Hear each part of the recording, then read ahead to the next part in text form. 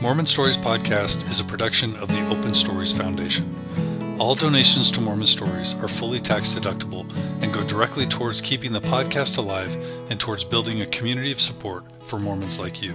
To support the podcast or to join the community, please become a monthly subscriber today at mormonstories.org.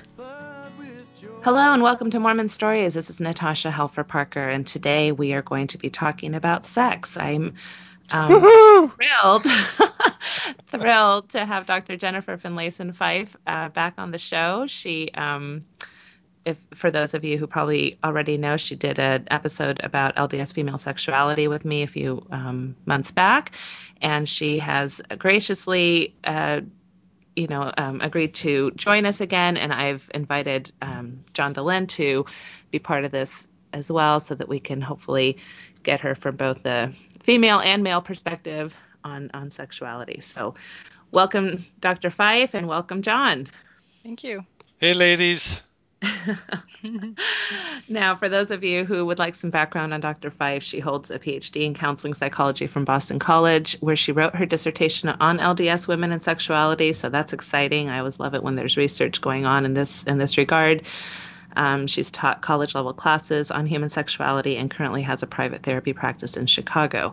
I will go ahead and mention too, Jennifer, why don't you give a shout out really quick, and we'll mention it at the end, but you're about to present out in Salt Lake City. Is that correct? That's right. So I'm coming out to Salt Lake September 23rd and 24th and doing a couple of seminars. Friday night, the 23rd, is one for LDS women and talking about desire challenges and sexuality in general. And then on Saturday, I'm doing a couples seminar that's about 5 hours long with a lunch break in between for couples, LDS couples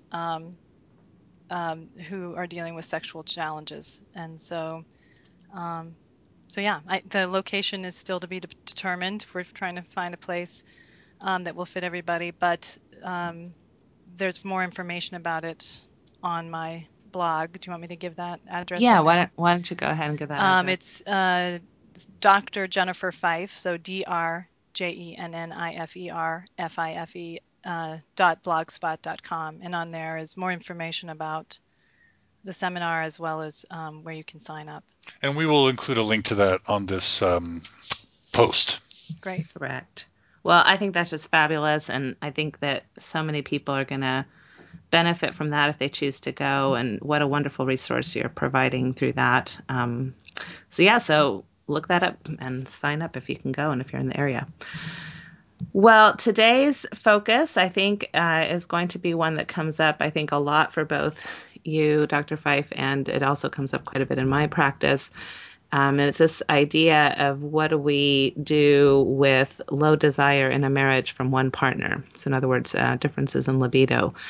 And it's a large kind of topic and happens for probably a lot of different reasons. But that's kind of where we'd like to start, maybe, is why does desire often go down the tubes once we get married? So seems to be something that doesn't only just happen in our Mormon culture, but something that's teased about or joked about in culture In at culture at large. large, Mm-hmm. right? Can I start with the question? Sure. Is Oh, it sure.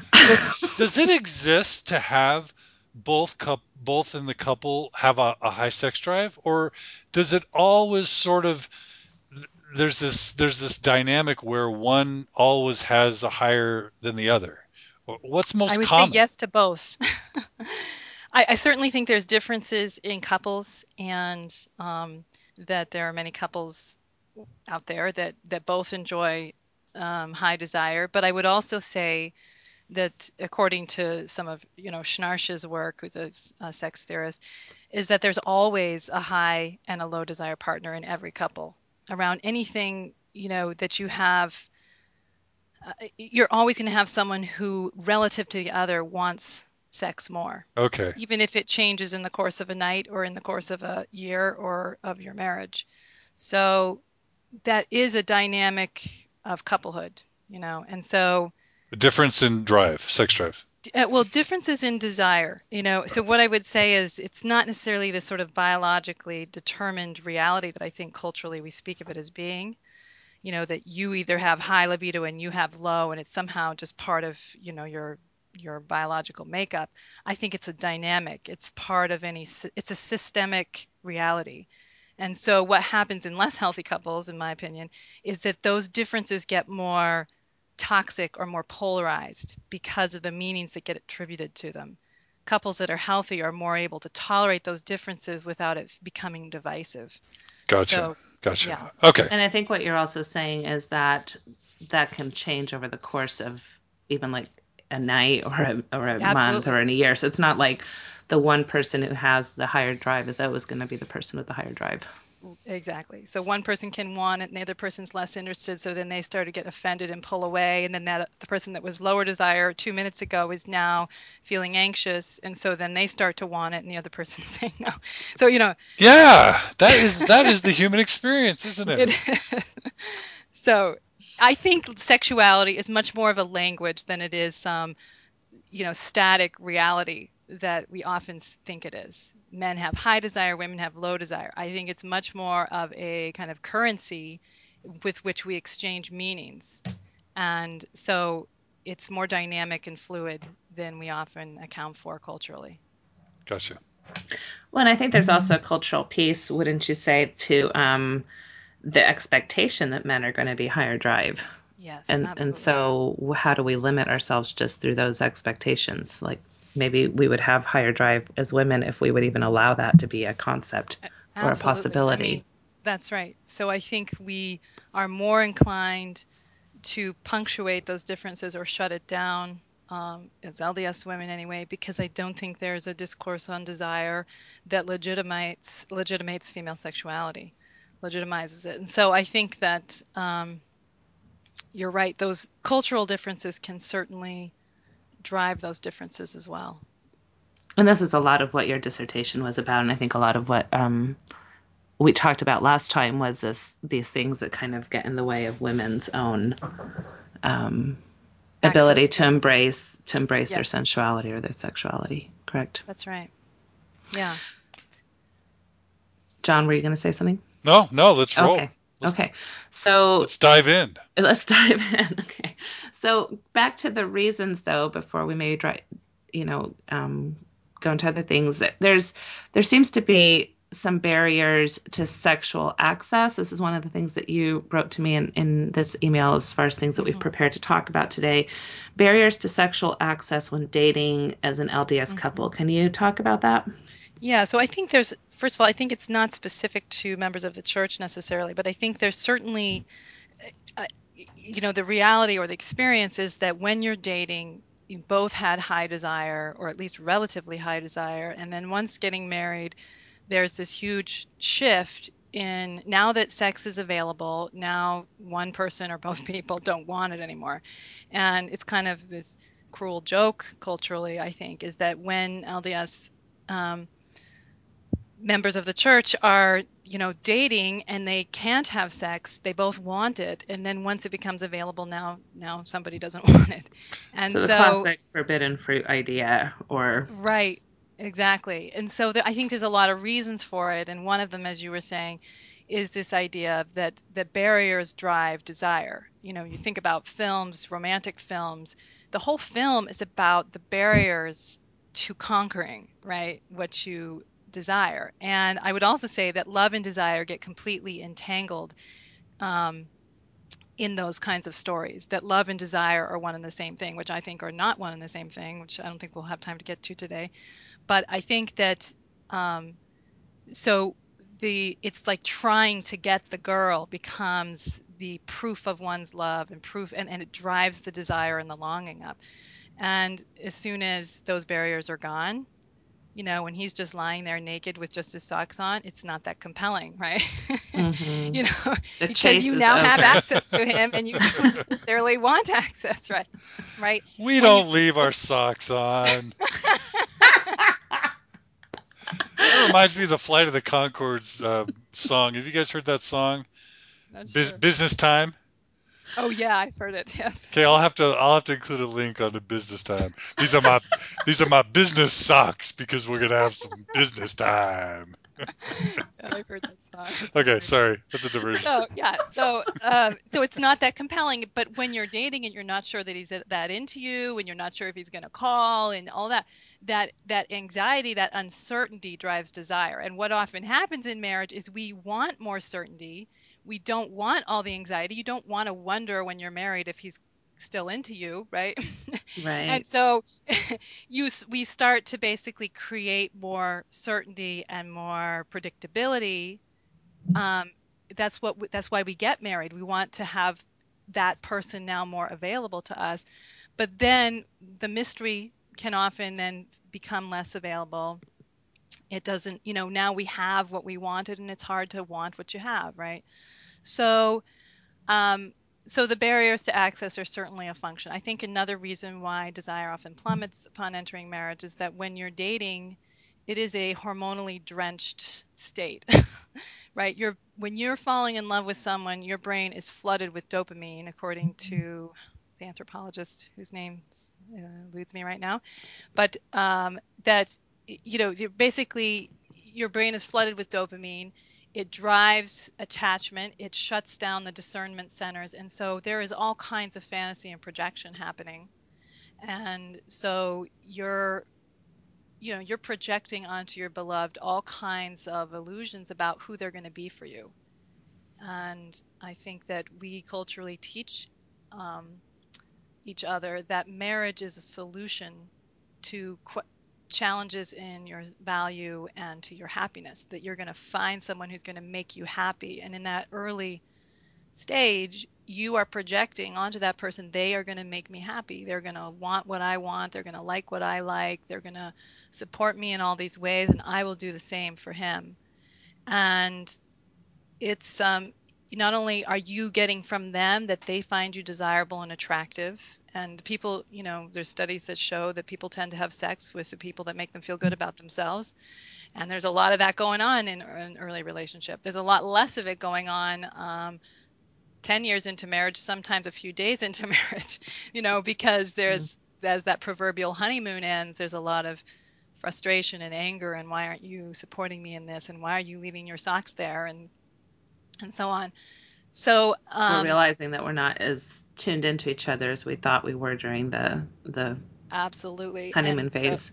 right. And so then I think what happens is you don't just have this positive reflected sense of self, as Schnarch talks about.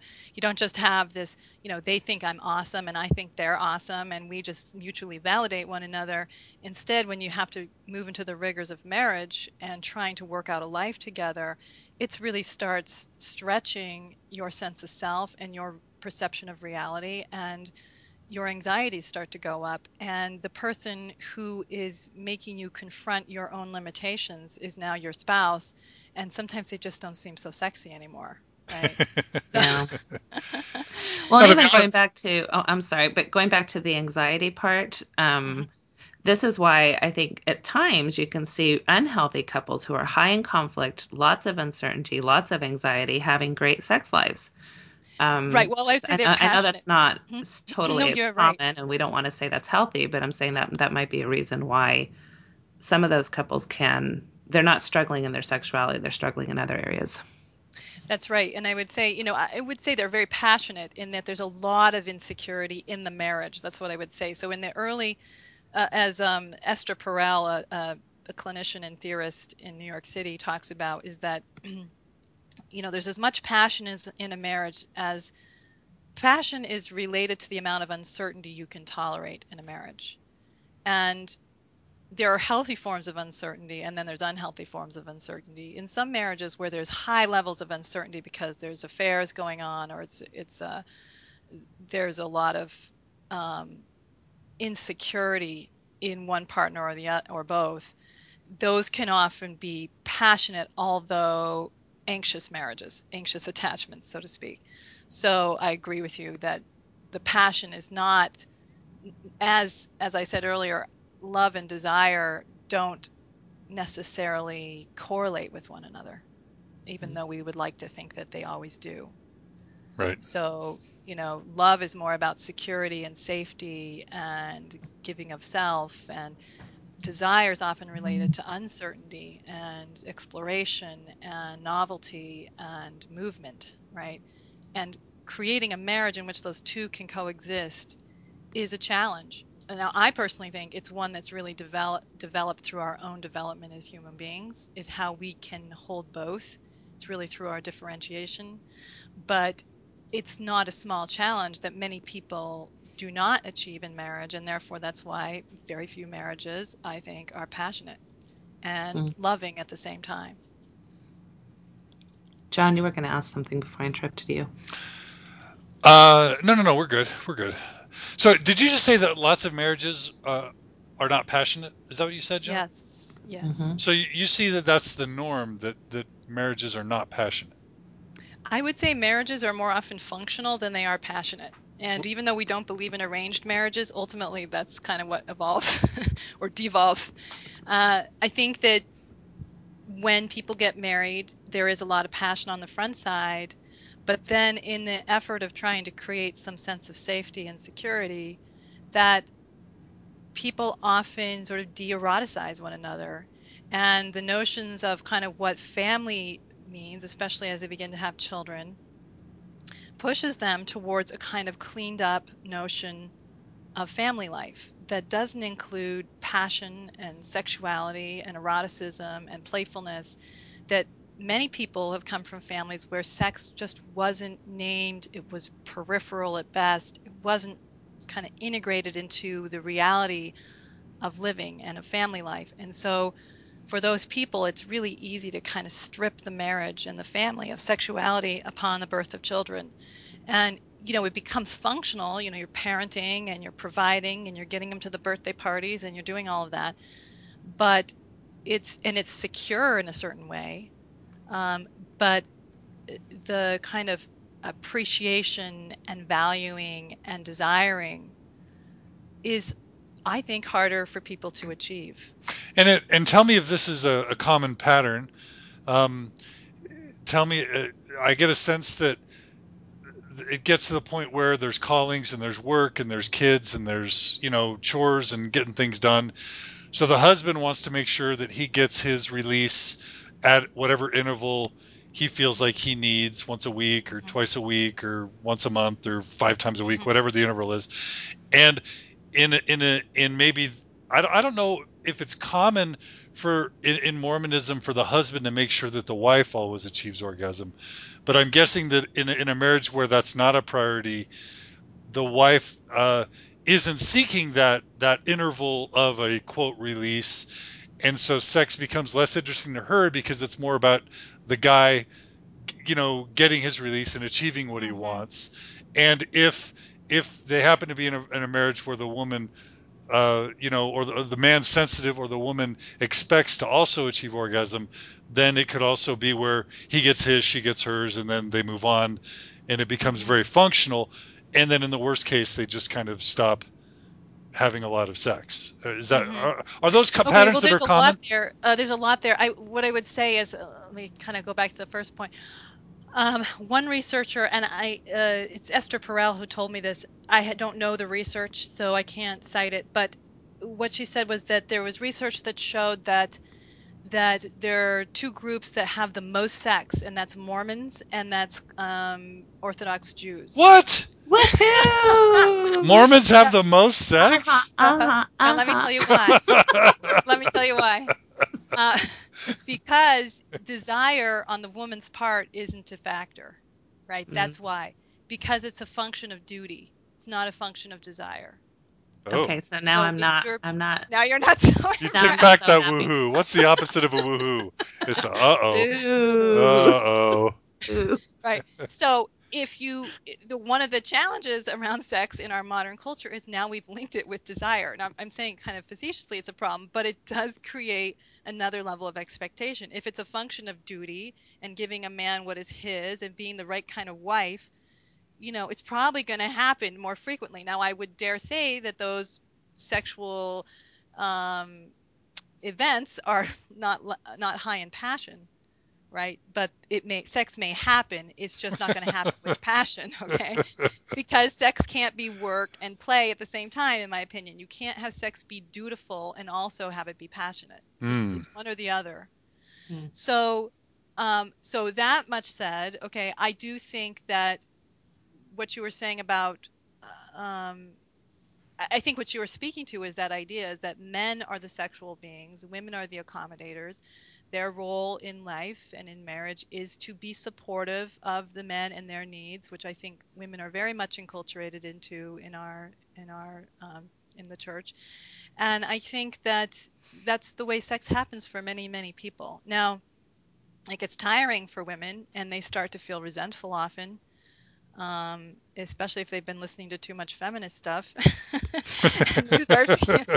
and they start feeling like, I, I am not into this because it's all about you, and it's all about validating you, and it's all about making you feel, okay, and or you feeling validated because I think many higher desire partners, and I'm going to say men in this moment because of what your question, John, but is it's masked as sexual desire, like I want you, my wife, but really what it is I want you to validate me, wife, by wanting me, right?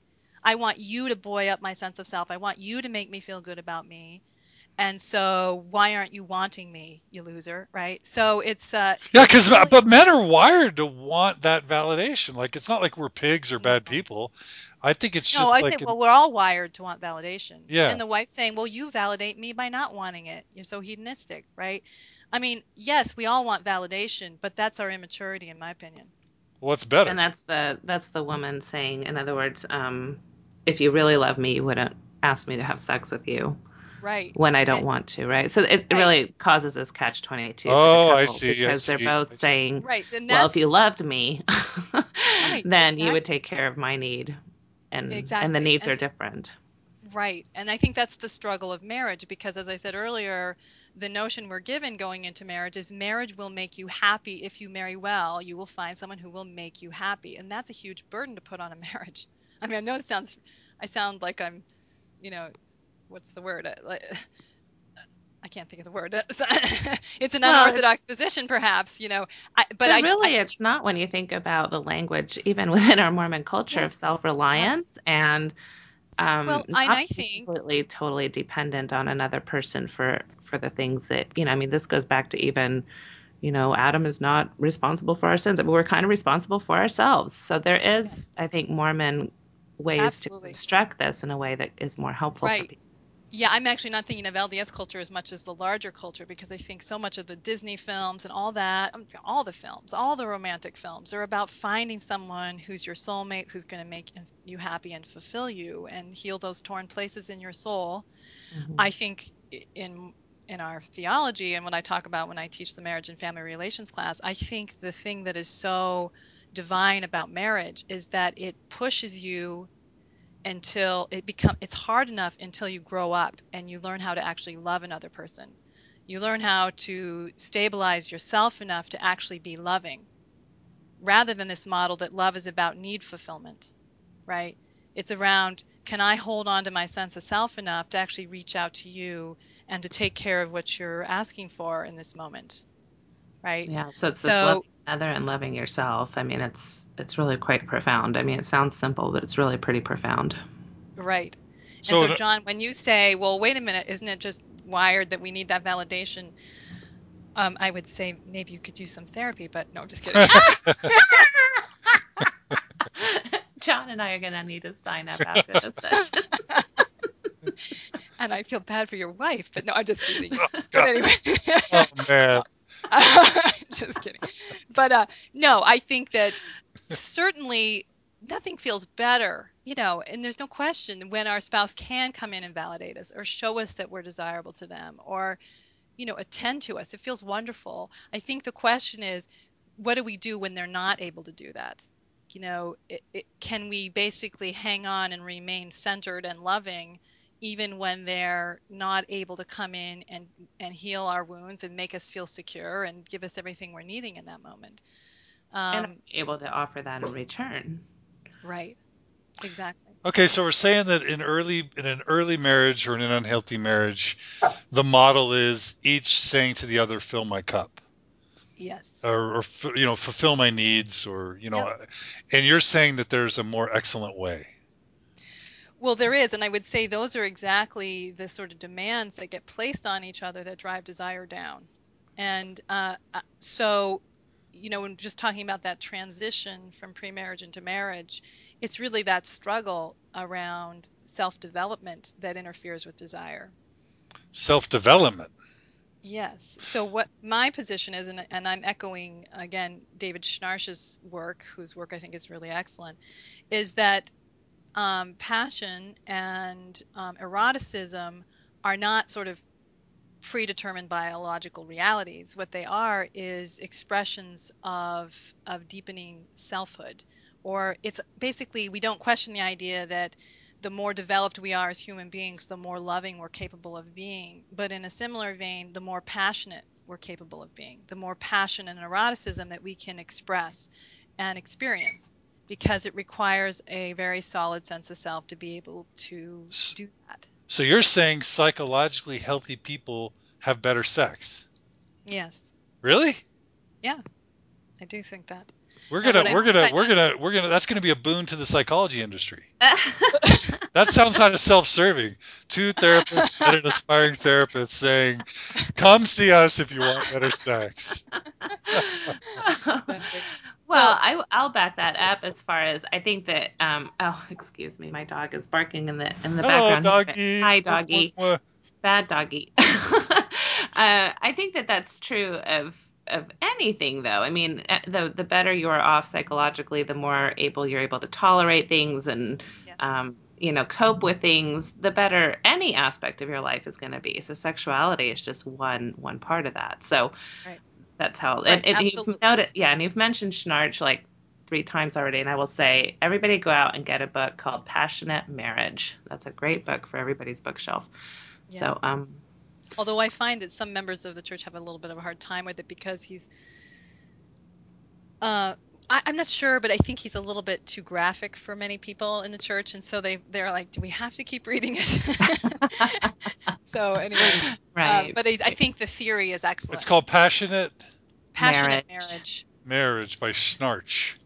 And I would, and I would just, I would SCH. just throw out the challenge that, not that I want anybody doing things that they are uncomfortable with, but sometimes our discomfort isn't so much about it being right or wrong, but just this whole idea that we're not totally in tune with or comfortable with our own sexuality. So again, when people Yes. say they're uncomfortable with something, I want them to at least be willing to explore the whys that might be. Yes. Um, Yes. Going back to the men really fast, as far as what John was bringing up, I will say that with your saying that Mormon and Jewish men get more sex because they're either expecting it or their women are feeling dutiful. I will say that I'm running across a lot of Mormon men who, although this may be the case, that they're getting sex, in good amounts, like 2 or 3 times a week, they're not necessarily feeling fulfilled by that Right. sex because it is kind of the woman just lying there or saying, "Well, get it over with," Right. and they'll complain about that and not complain in a kind of "I can't believe her" kind of way, kind of in a very sad, Yes. I'm really sad about this, and I don't feel like she really wants me, and I feel selfish, and I feel like just I think their expectations of having this wonderful kind of romp and this passionate embrace together completely gets kind of snuffed out. And so Yes. I guess I do want to put out there that I don't think Mormon men are raised to be pretty compassionate. Yes. I think in our faith at large, I do think there are some issues with patriarchy still that affect us all, but I think a lot of these Mormon men maybe first of all don't know how to get the woman to have an orgasm or haven't Yes. been educated about that. I think we have a lot of misperceptions about intercourse being a great way to achieve orgasm for women, and then they're very sad when they're kind of treated almost like a Hmm. lower than, well, Hmm. you're a Absolutely. man, therefore you're into your carnal needs more than I am, and there's almost like a belittling there. Who Yep. belittles who?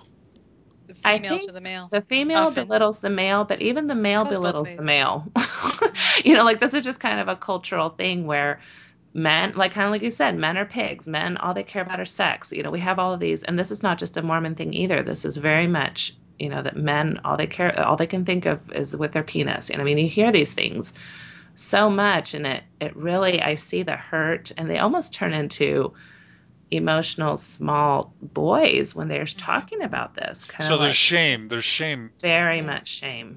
Shame Yes. is evil. I hate shame. Ooh, I hate shame too.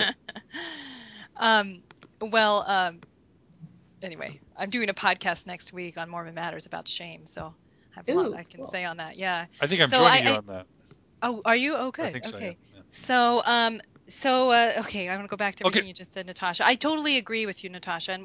What I would say is that, well, first of all, I do think that men actually do care about the women having an orgasm, and I think that their sense of self is really wrapped up in whether or not I can give her pleasure. I really think for men, that's sort of what makes sex feel satisfying for many modern men and modern Mormon men, is feeling Whether like I'm I a was good able to give lover. her pleasure and that she does have passion for me. And so the research that was cited, I'm actually kind of curious about it because I wonder how recent it was and how much that's shifted in the church, because I do think there's another desire that many Mormon men want, is that I want to feel wanted by you. I know you love me, but I also want to know that I'm wanted. Hmm. And I long for that. I long for that passion between us to go deeper into our relationship and to not just have it be so pragmatic and so functional. So I think that that longing is sincere and legitimate, and it isn't just based in hedonism. And I think that or just based, I don't think it is based in hedonism. I think it's often a real longing to have something richer within the couple. And I think that, speaking of anxiety, that oftentimes if the lower desire, let's say the wife in this moment, that she feels the pressure of his wanting, and that triggers her anxiety because she doesn't want to feel so exposed, or she doesn't want to be that raw with him, that then she can put herself back together by basically devaluing his desire and saying, what's the matter with you? That's all you ever want. And it's just a way of trying to belittle him so she can feel better internally. Yeah. And And oh, go sorry. ahead. Yeah. Oh, go ahead, John. Yeah. It's it's a, it's a total turnoff. Let's just say to a woman, although let's just assume and stipulate that the roles can all be reversed here. Yeah. But it's a turnoff for a woman to say, I want you to be excited by me. I want you to have passion for me. I want you to orgasm. Like all that stuff Hmm. is like going to High push her in the pressure. opposite direction. Pressure Yes. and sex, or guilt or shame and sex, or even like thinky stuff and sex often just don't work, right? Yes, I think right, because if she has to manage his sense of self through whether or not she can drum up an orgasm or passion, it's just it burdens it too much. Yeah, And so I had a guy come into me for therapy, and he was like, I want her to have a vaginal orgasm. It's really important to me. And I keep that's telling right. her, read these books. You need to have a vaginal orgasm. A clitoral orgasm is not acceptable. You need more. And she's like, I don't even want to have sex with you, you know? Exactly, exactly. Exactly. Right, because it's become work. And so and exactly to your point earlier, John, around, is don't we all need validation? Well, that's when it's toxic, right? Because he's saying, you have to do this and be this way so I can feel okay about me. That's Right. when his work really resides with himself. Well, and it can be Around, both. It can be that he needs that and he wants her to have that. yes. I mean, Right. Like, well, well, and that's when we start couching this into what is successful sex, right? So again, expectations, I think, of what we've been taught, and we've been taught, and I think you mentioned this, Dr. Fife, as far as just the amount of education, especially for LDS couples going into a marriage, is drastically low. And yes, so when you have as your number one probably source for sexual education is maybe the one rated R movie you saw when you were 15 or 16, and on top of it, there's shame associated with that. That yes, gives you a very skewed perspective on yes, what sexuality really entails, and that it doesn't have yes. to be just intercoursal or vaginal or any of those That's things. right.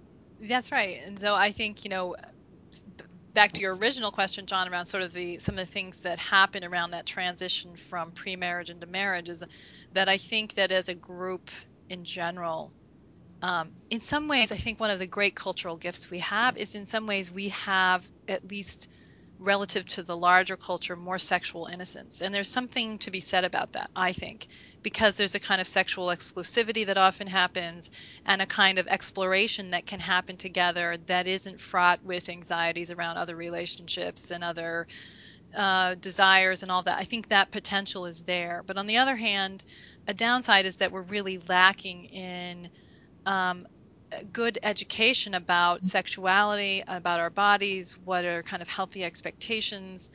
As I talked about in our interview, Natasha, last fall, was around, lacking, especially females, in a good erotic education that they don't know their bodies. They don't know their own capacity for arousal and orgasm. And uh, and so I think that it really can limit us because we don't know where to go next. There's not good sources in general within the church um, around that kind of information. And there's a lot of anxiety about going outside of the church framework to get that information. So, And so, go ahead. so, oh, well, I don't want to disrupt your train of thought, but there's at least three expectations I want to just get out on the board really quickly in terms of education. Mm, One is what's a reasonable frequency? Like, what's the average? Like, I had this guy come in who said, um, "We never have sex," and I'm like, "How often do mhm. you have sex?" He's like, "3 times a week," and I'm like, "What? Right, That's right, never really?" right. And then I had him go search the norms. So, how often does the average couple, married, happy couple, have sex? Do you remember what it is? I mean, I think I heard, It is about 2 to 3 times a week, I don't as even far think it's that as. high, Natasha. I think I heard somebody recently say it was like 1.7 times a week Oh, for really? married couples. That was, I think, Barry McCarthy who said that. That's Maybe my there's some memory, but new I may be research wrong. out. Yeah. I think that, well, and when they say, 2 to 3 times, of course, that's a norm. And that's, of course, a lot of different numbers. Right. I do know that, like, to be considered a sexless marriage, you're having like sex maybe 10 times a year or less. That's right. I think that's. That's right. Okay. Yeah. So the thing is, I think that sort of how much some people have it versus others is not as important as what's really happening within the couple. I mean, like I had a couple come in, they were having sex 5 times a week. Okay. And he was frustrated because he wanted it more. Whoa. No, exactly. And when she managed to have it 8 times, he was like, now we're getting somewhere, right? Oh my gosh. Right.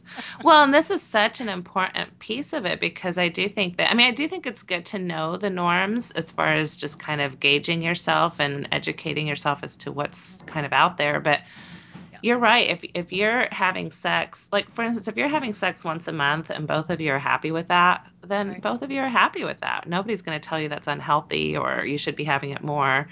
But you Right. could be having sex 5 times a week and one of you is not happy with that, and then all of a sudden that's a problem, Right. You have a in the crisis. You got a marriage. problem in your marriage. Exactly. So I think, uh, I Hmm. think the probably a better measure, in my opinion, is how much authenticity is there in the marriage and how much authenticity is there in the sexual engagement. It's sort of like Mm. if people get through the act of sex, even if it's 5 times a week, I'm not sure that that means that they've got anything healthy going on. Ah. So it's really about how much do I, in my opinion, how much do I dare to actually show up with you and share myself with you in this way and to this degree and to really be present with you. I Okay, mean, so you're talking about kind of looking in each other's eyes, being gentle, being responsive, paying attention, listening with your body and soul, and really engaging in something I romantic, don't think you have to be loving. gentle necessarily. yeah, I was going to say that means But all those other things sound good, John. Uh, that's the part I didn't finish with. Woo! But okay, but I think it can is it engaged? Is it real? Is there is it about you and me being together, even if we're going to be playful and try all kinds of things? It's really about me being this willing to be this known to you, to let you know my erotic mind, to let you know what I think about, to let you know what turns me on, to show you my own capacity to respond. That requires a very, going back to the point around psychologically healthy people, it requires an ability to really be okay with yourself, to let yourself be that known And and that trust, seen. and trust between you, Yes, and trust between you. Right. and intimacy, trust between you. Okay. Yeah, Right. there's a safety there of not being rejected, because I think that's, and this is maybe where it comes back to Mormonism as well. If there's a lot of shame around sex, or sexual issues, or this inability to even feel like we can be sexual because somehow that's a sin, Hmm. then how do we really show ourselves? A That's lot of right. this, I think, is even being in tune with your own sexuality, and I think you wanted to speak to that as well. Oh, yeah. So, real quick. So, but there's still going to be frequency differences. So, Yes. I can't imagine a couple having just really dramatic, emotional, in touch, connected sex. And this is maybe just me, 5, 6, 8 times a week. Like, Right. there seems to be a limit for how often the average couple is able to have that. But aside, but I think everyone that is what we should all do and strive for. That's what I'm thinking. But also, regardless, there's going to be this difference where let's say that ideally you have that connected, whole, healthy, psychologically healthy sex, but then there's going to be the disparity between how often the other kind of needs the release. Is that feasible to say? Yes, I mean, I think there's always going to be differences, and I think that there may be one who tends to want. One thing there's so many pieces out there that I want to address. I keep forgetting to go to, but one thing you see somebody brought up earlier. I think that sexuality and the language of the body is a more comfortable language for men in general, because I think women are socialized into a lot of anxiety in relationship to their bodies. Going into adolescence, you have to shape it, you need to be thin, you need to look right. And so there can be this kind of division, at least in my experience in working with women, between their sense of self and their bodies. The body is almost like their enemy, and they feel a lot of shame about it. And so they look for intimacy often more through language, through, service, through, talking about feelings. I think men, the mother tongue is the language of the body. That's the way we express ourselves when we're babies, and the way we receive comfort and closeness is through the body. And I think that our culture allows men, it remains masculine and consistent with their sense of self, to have the ability to express themselves through their bodies. So, speaking to this idea of looking for reassurance and to express love through sexuality, I think it's not uncommon for it to be men that feel that sometimes more than their wives do. But those differences, I just think, are part of marriage. And again, it's really about how you manage those differences.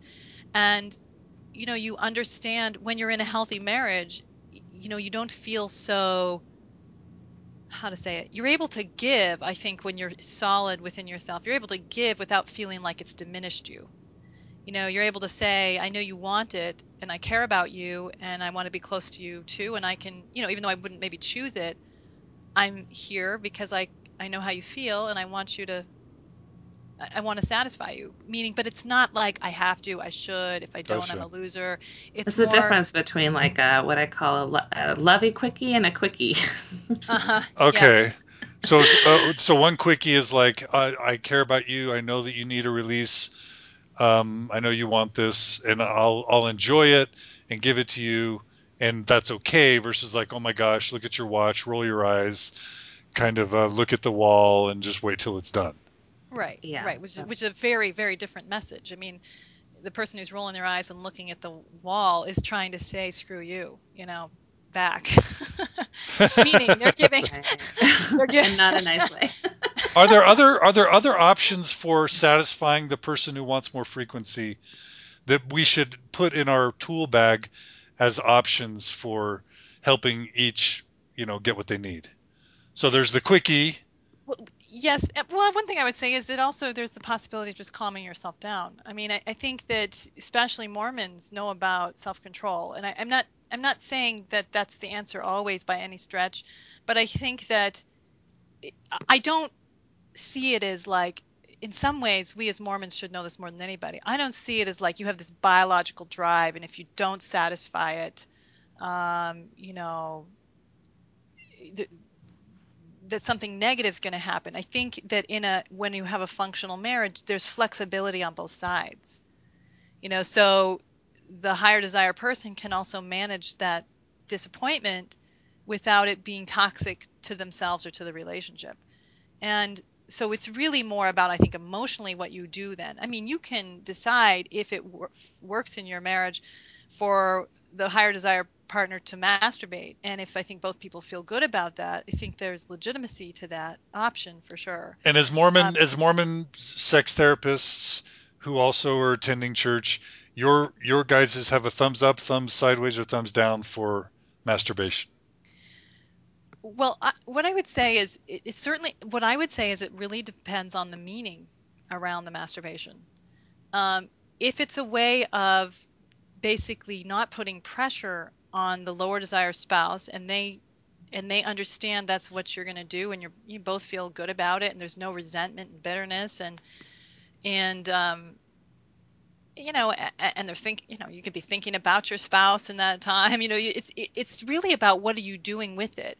If you're I think one resentfully going thing down and looking at pornography or masturbating and you're pissed off and you're thinking, so many other people would be so happy to have me as their spouse, and you know what I mean? It's just a much more toxic move. So right. I think it's really around the meaning um, One thing that of you said in our last interview that I loved, and I use this word now all the time, is are we having relational sex?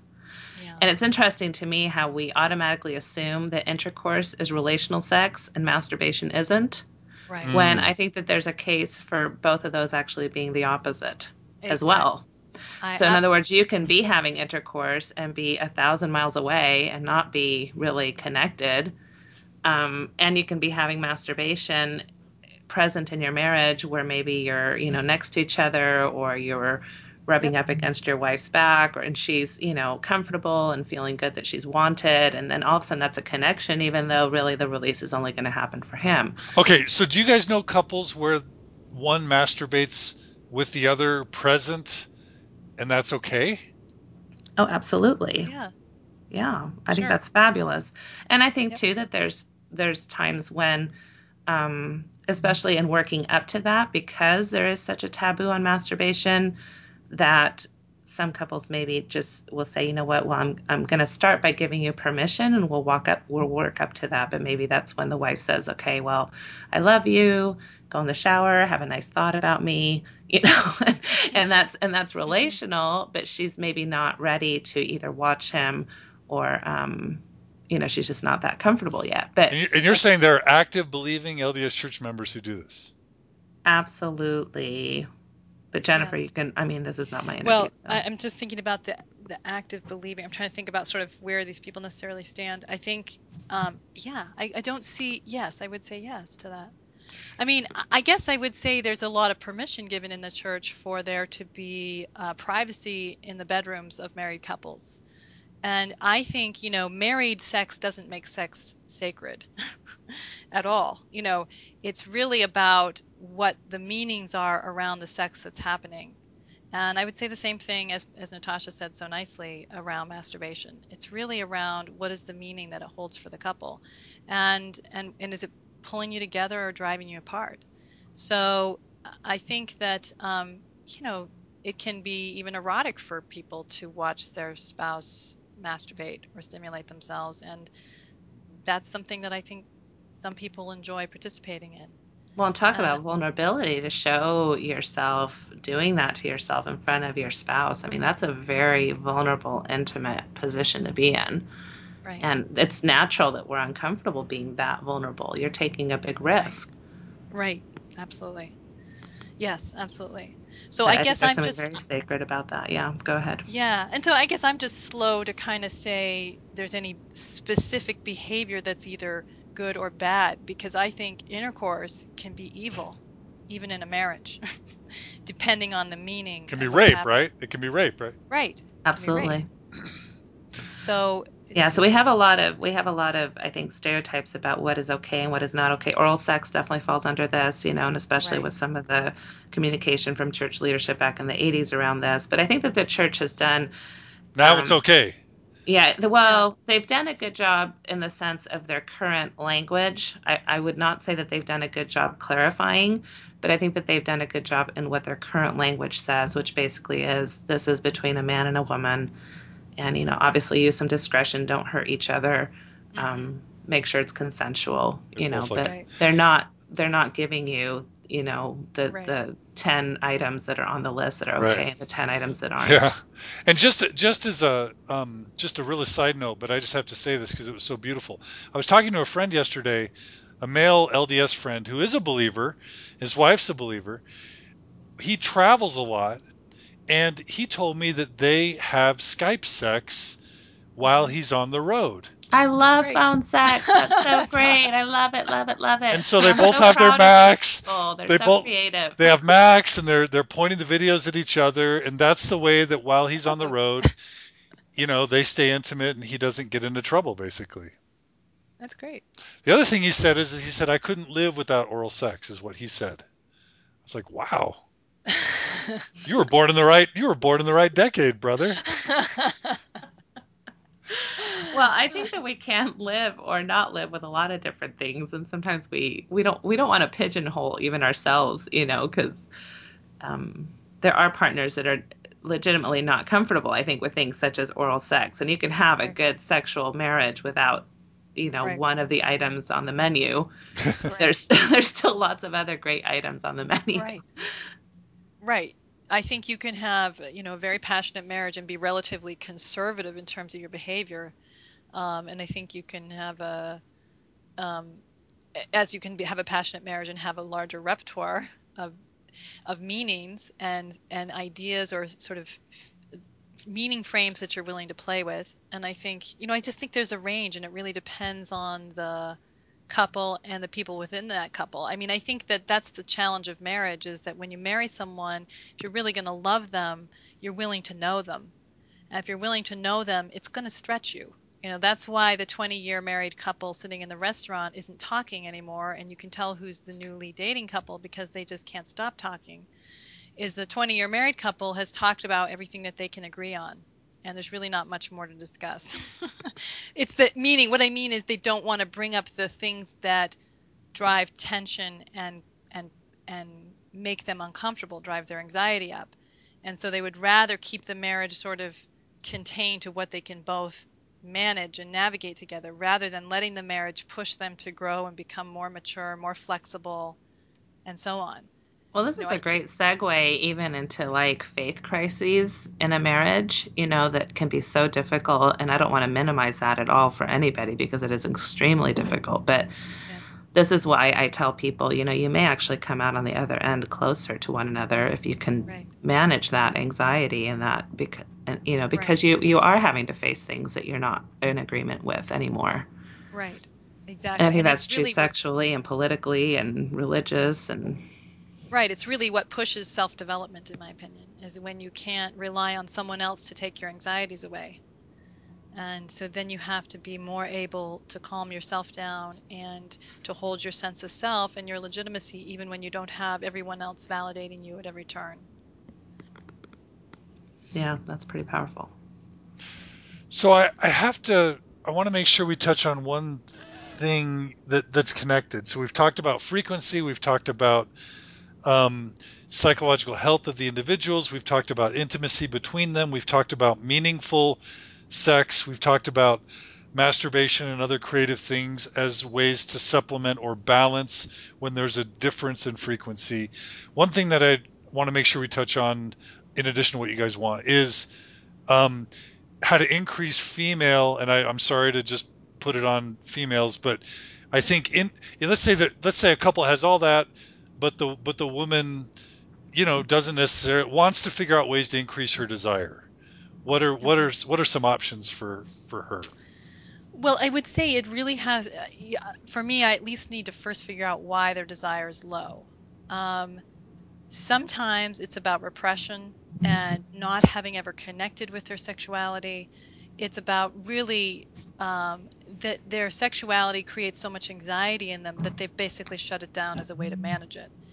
And if they really want to embrace this part of themselves and to basically respond to the grief that their spouse may be feeling because of this underdeveloped part of themselves, then I think that it really is about um, her trying to begin to explore uh, her own capacity for eroticism and what kind of touch turns her on, what makes her desire, what kinds of thoughts and feelings make her feel sexual. And really, what I would say is tolerating the anxiety that will come up as she steps into that behavior. I would say for all of us, the way you develop sexually for any of us was around confronting anxiety at the point of trying something new. I remember having a boyfriend when I was in my adolescence and being very anxious about kissing him. And so I went and bought a book called How to Kiss with Confidence that I had stuffed under my mattress that my mother found. But anyway, but but the Now we point have is to is do that a parenting podcast. yeah, exactly. So the thing is that here my anxiety was high because I'm now stepping into a behavior that I don't know, have a clue about, but my desire to conquer it was high enough that I was willing to step into my anxiety, right? And so then I kissed him and then I started to develop this part of myself. But at every step, there's when you hear about French kissing, the response is, why would you want anyone to stick their tongue in your mouth and slobber? I mean, what is appealing about that, right? But if you're willing to kind of move towards behaviors that make you anxious and explore them willingly, then you can develop and expand your sexual repertoire and your confidence within it. I compare it to playing the piano with people a lot. It's like they come in and they say, I can't play the piano. There's something fundamentally wrong with me. And then the question is, well, have you ever taken lessons? No.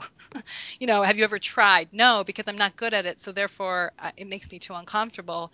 I mean, it's just the same idea that if you really want to develop yourself sexually, you have to step into that realm and explore it and tolerate the discomfort of that exploration. So let's And be let's be explicit for a second. How could a woman explore her sexuality and find out what works for her? What are some things she can do? Well, and one well, thing I that I'll go just ahead. mention, I'm sorry, just And what might she discover? Give some examples of what she might discover through exploration. Sure. You I want to just go want to after? say just beforehand that one thing before you get started on all of the more kind of psychological thing is that I always encourage women to make sure they have a full physical checkup and get any Hmm. biological things out of the way Yeah, as far So as what definitely. are if some there's any. possibilities So there? in other words, Hmm. Hmm. low hormones, or maybe there's a cyst that's making sex painful, or just get a good physical checkup and Right, check that off the list. right. Painful intercourse is seldom just a psychological issue. I mean, sometimes it can be related to low arousal, but there's often a physical issue, and so getting it checked out, which basically exacerbates itself because if you have pain and then you start getting anxious about the next time you have sex, you're not aroused, you're anxious and afraid, which then means the likelihood of pain is even higher. So it's sort of self-perpetuating. But absolutely, a full physical is a great idea. Okay. And then things like depression and antidepressant medication all have an inhibiting effect on desire For and women and libido. men. Yes, for Yes. women and men. And so, That's well, another argument to get psychologically healthy, right? that's right. And yeah, so and we that could be another podcast talking about depression and antidepressants and all of that. But I think that there are antidepressant medications if you need them that will have less of an inhibiting effect on your libido. I think one of the things that um, Laura Brotherson, she's an LDS author who wrote the book, and They Were Not Ashamed. And this is a book that is not published by Deseret Book, but sold in Deseret Book, and so it has a certain stamp of approval.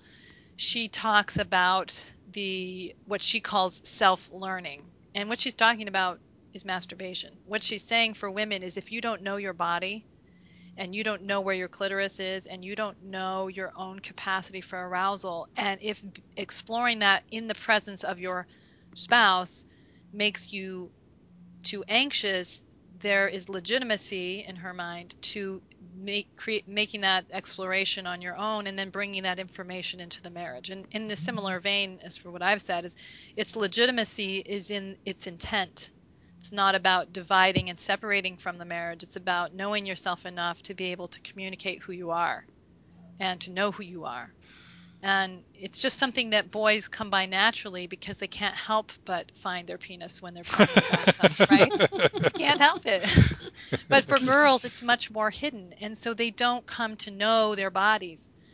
In my dissertation research, the women who actually transition most easily into sexuality and marriage had masturbated and had explored their bodies. Now they felt bad about it and they'd repented and all that, but they still had some information about their own capacity for arousal that was very helpful, and And it for guided what. orgasm. Hmm. Right. They knew they could achieve orgasm. They knew what it was that would help them get there, and they could use that information as a more full participant in the marriage. When women are very, very passive in relation to their own eroticism, it certainly makes it harder, I mean, if not impossible, for their male partner to know what it is that they're needing. And so and then when you feel like I don't even know this part of myself and now I'm supposed to be having an orgasm so he feels good, I mean, forget it. It's just not going to happen. So, How do you talk to so people about these ideas that they get about masturbation, that it's selfish, that I shouldn't have to depend on myself, that if in a true marriage, I should be able to depend on my partner to, elicit these or feelings? it's dirty or yeah. inappropriate or perverted. Well, I mean, certainly some people it's just off the table and they aren't willing to try it. And what I would say is that for people who just feel too uncomfortable with it, then I've said, then really what I think you want to do is see if you can do that exploration with your husband present.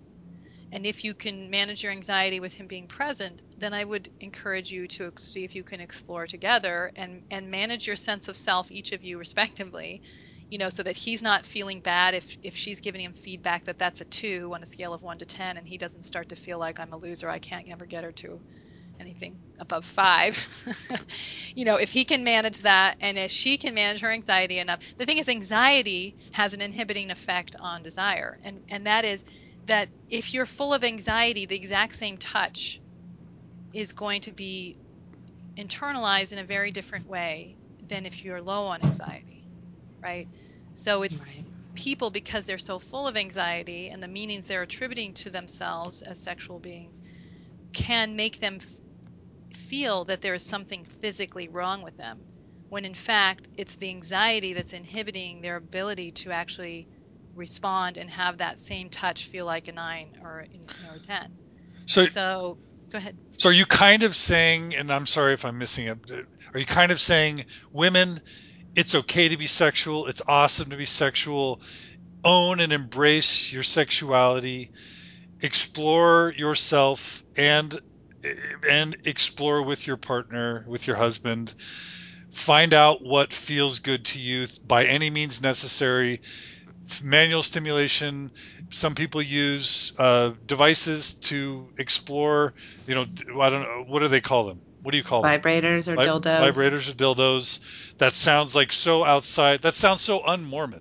Like Mormon and dildo do not seem or sound like they belong in the same sentence or even podcast, right? Well, I'll tell you, some of my most Mormon experiences have been across the couch from two people who've had a lot of pain sexually together in their relationship and are now getting creative, and they're looking at each other with this gleam in their eye, and they're excited, Yeah, and they're, that's how to be just a the good Mormon. lovingness between them and their ability to face these anxieties that Dr. Fife is talking about. I can't get more Mormon than that. Yeah. Because of dildos. Yeah. Or other things. Not everybody No, has but to I use want you to say dildos, But but yes. yes, Actually, I want you to say yes. yes. Because of well, that, because yes, the and bioenergetics more are important, good. it's not, and I would actually say no to that. I wouldn't say it's because of dildos. What I would say it's about it's about a willingness to confront your anxiety and to be willing to be flexible and to not use rigidity as a way to protect yourself, right? I That agree with that's that. really the access to deeper intimacy and deeper spirituality. And sometimes So it's the dildo, and sometimes it's something completely different. So, that's right. yes. or Right. vibrator or whatever. Wouldn't it be great? I mean, all the commandments that we have. What if the prophet came out with a commandment that said, "Thou shalt have rockin' sex"? Wouldn't Then that? you would have a whole bunch of people who felt guilty and ashamed That's right. Then it's a duty. Whoa! So because I should want it and now I can't, and what is the matter with me? And that is the problem. so he's That's the paradox, so right? our Because leaders are inspired. Yeah, they're in a catch 22 either They're way. inspired by well, not. because the thing is, as soon as you feel like you should be sexual and there's something wrong with you if you're not, and sort of sex affirming messages have an underbelly to them, which is like, what's the matter with me that I don't want this? And again, I have all these threads of things I've never finished saying, but sometimes you don't want sex because it's just good judgment on your part, right? That he is unkind, he is that he uses you in a certain way sexually, that the sex isn't about you, right? That he expects you to be there for him, and that he doesn't really know your heart, and he doesn't really know who you are, and he doesn't know what you're about. When somebody doesn't desire that kind of sex, I'd say it's not about repression, it's good judgment. Okay? It's I don't want to make myself available to you in this way. And I think that meaning I think that it's really about can I be genuine enough with myself and with you to speak about what turns me off when we're together? Because I think, here's the person that you should somehow feel the safest with because you're your spouse, but it's remarkable how little authentic communication happens in the sexual realm because people are too anxious to really show up and be seen. They're too afraid about not being validated by the other person, that they're going to hurt the other person's feelings and therefore be less lovable to that person. That and so then they basically protect themselves, sometimes in the name of protecting the other, and they really don't speak genuinely about what the challenges are in the sexual relationship.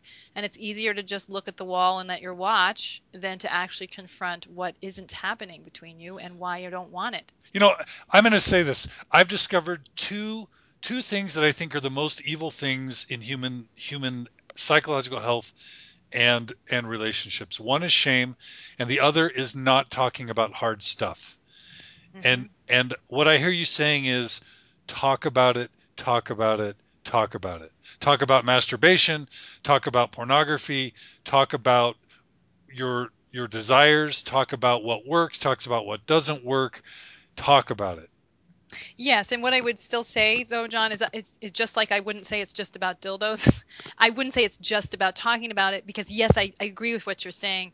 But what I would say is sometimes people talk about things in really toxic ways, and it's not about really I want to know you and I want to be known by you.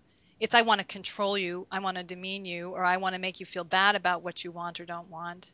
And so you want And to most really look at times, go well, ahead, so Natasha. yeah, sometimes that demeaning you is not so much that that's really where, I mean, it's not like most people are so malicious that that's what they want, but Yes. it's that I need to feel better than you. Exactly. That's how I'm going to manage that you don't want me or that you want more sex than I feel able to give is I want to somehow make you less than me. And so talk about it. Yes, but the qualification is it's really more about can I basically be decent while I talk about this? Can I hold my sense of self enough to really let myself know your heart and let my own heart be known to you? Right? Rather than the more convoluted things that we often do in the name of, being known, right?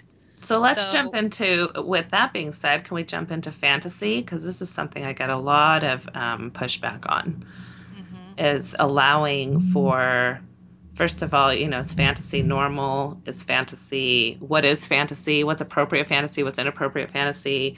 And should we be talking about these things with one Right. another? Why do you guys always have to go to all the hard stuff? Like, do we? I'm just teasing, but okay. Um, I know I'm putting you on the spot. I know. well, I mean, what would I say about fantasy? I think that fantasy, first of all, I think there's some people who don't need or use fantasy very much. And then I think there's a segment of people who use it a lot and as a way of, I think in some ways creating more mystery or uncertainty. So if you can kind of in your mind's eye create a context for your being together, which is more, um, what's the word? Oh, I can't think of the word, but basically, if you can make your being together somehow be more illicit or somehow, you know, not acceptable, then it can become more exciting. And who knows why the perverse drives desire so much, but it often does. And you can play with those ideas and you can create that sort of uncertainty and excitement even while you're right there with your spouse and even telling them about the context that you're imagining, right? So I think that for whatever reason, I think the forbidden often drives desire. And when we can bring the forbidden into our fantasies, and into our communications as a couple in a playful way, it can be a really fun way to make things more exciting, or, just to introduce some novelty that often drives desire also. I think that, in the same vein that I probably is the theme I always talk about, it's really about the way that fantasy is used. I think that human beings use each other. The more immature they are, the more they will use one another to manage their own sense of self, their own anxieties. And the more loving we become, the more we can really enter into what Martin Buber called an I thou relationship, which is, I really respect you as an equal human being that owes me nothing, and yet that I love and feel great, appreciation for you sharing yourself with me. And when you are sharing your erotic mind in that way, in that kind of level of respect and friendship, it's really then an exercise of letting yourself be known and letting someone sort of step into your experience, and it can be deeply bonding. I would also say I've worked with couples in which one is using fantasy, and in one couple in particular, he was looking at pornography all the time. He wasn't letting his wife know this, and then he was basically asking her to behave in ways that felt degrading to her, and they were degrading in the sense that it wasn't about her. This was about him saying, "You kind of owe me this," and his anger and his aggression was being communicated to her through their sexuality. And he was using her, and they were married and all that, and in the temple and all that. But it was really about his immaturity and the cruelty that he was willing to express towards her. So Well, I again, it guess I'm wasn't saying there's relational. a He range. wasn't involving her. He wasn't involving her in that original, like, this is something I either struggle with, or this is something I think about, and so there's two things I want to talk about. One is different types of fantasies, because we can talk about the type of fantasy where, I tell my husband, oh, I'm fantasizing about us on a beach or when we go to Hawaii, or, so that's kind of fantasy just within the couple. Then there's other types of fantasies that it can include, like a Hollywood star or somebody that, we're attracted to. So those can start feeling maybe more inappropriate to people. Mhm. And then More there's, threat. um, fantasies that actually, I think, come out of issues such as sexual abuse. I mean, I remember working, for instance, and I've worked with several women actually, who, in order to become aroused, they actually need to be fantasizing about themselves in a non-healthy Right. place, like they're getting raped or they're being held down or they're being forced to do something, and that's actually arousing. And so then you get to these kinds of fantasies that actually worry people, like, what's wrong with me that I have to, Right. think about these things in order to become aroused. And so fantasy in of itself is highly complex and, Yes. um, can Definitely. range in a lot of Yes, different definitely. things. That's right. And there may be fantasies that we maybe don't necessarily need to incorporate in our sexual play, but that Yes. I think there's some value in at least letting each other know that we struggle with those thoughts or those Yes. things. So I've What do read you a have to book say? Yeah. called, it was written by, hang on, think of it, Wendy Maltz, and I think the book is called Passionate Thoughts. And it was basically her research on women's sexual fantasies.